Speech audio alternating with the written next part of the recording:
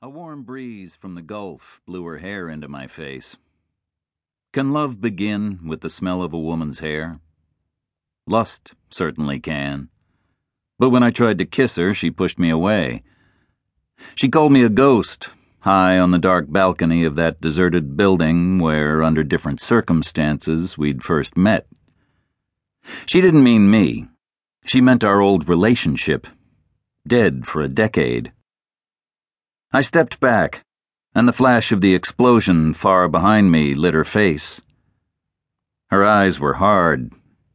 The second, more dangerous shock hadn't yet registered. I turned in time to see the fireball vanish like a spent firework over the airbase. From that distance, the blast wave was only another breeze, from the wrong direction. When I turned back, Helen was gripping the balcony railing.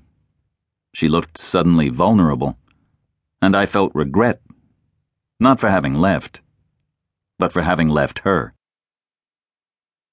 In memory, past lovers never age, but no one ever stays the same. Earlier that evening, I'd awaited Helen's reappearance after 13 years with anticipation, but also with misgiving. When I'd left her in Saudi Arabia, she was a young Irish woman. She'd breeze into my apartment with a laugh and a kiss, like a gust of fresh air blown in from the Irish Sea. But I had certainly changed. The gray in my hair was evidence. She must have changed as well. The southern shore of the Gulf is a poor long-term environment for white women. The setting for our reunion, the Royal Orient Chinese restaurant, embodied the concept of decay. The street in front had broken and subsided and been repaired inadequately. My spirits began to fall even before I stepped in, carefully, over the uneven tar and concrete. During our affair, the Royal Orient had been one of the smartest restaurants in Khobar. Tonight, I appeared to be its only customer. Nothing had changed, except the manager. He'd returned to Hong Kong. But everything had deteriorated. Broken plastic vines wound loosely down the room's columns. The pictures of the Swiss Alps on the walls hung fly-blown and askew.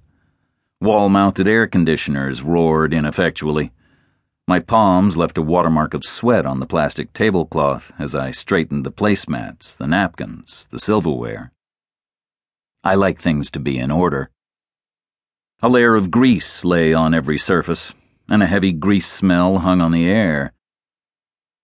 I wondered why she'd chosen it. Nostalgia?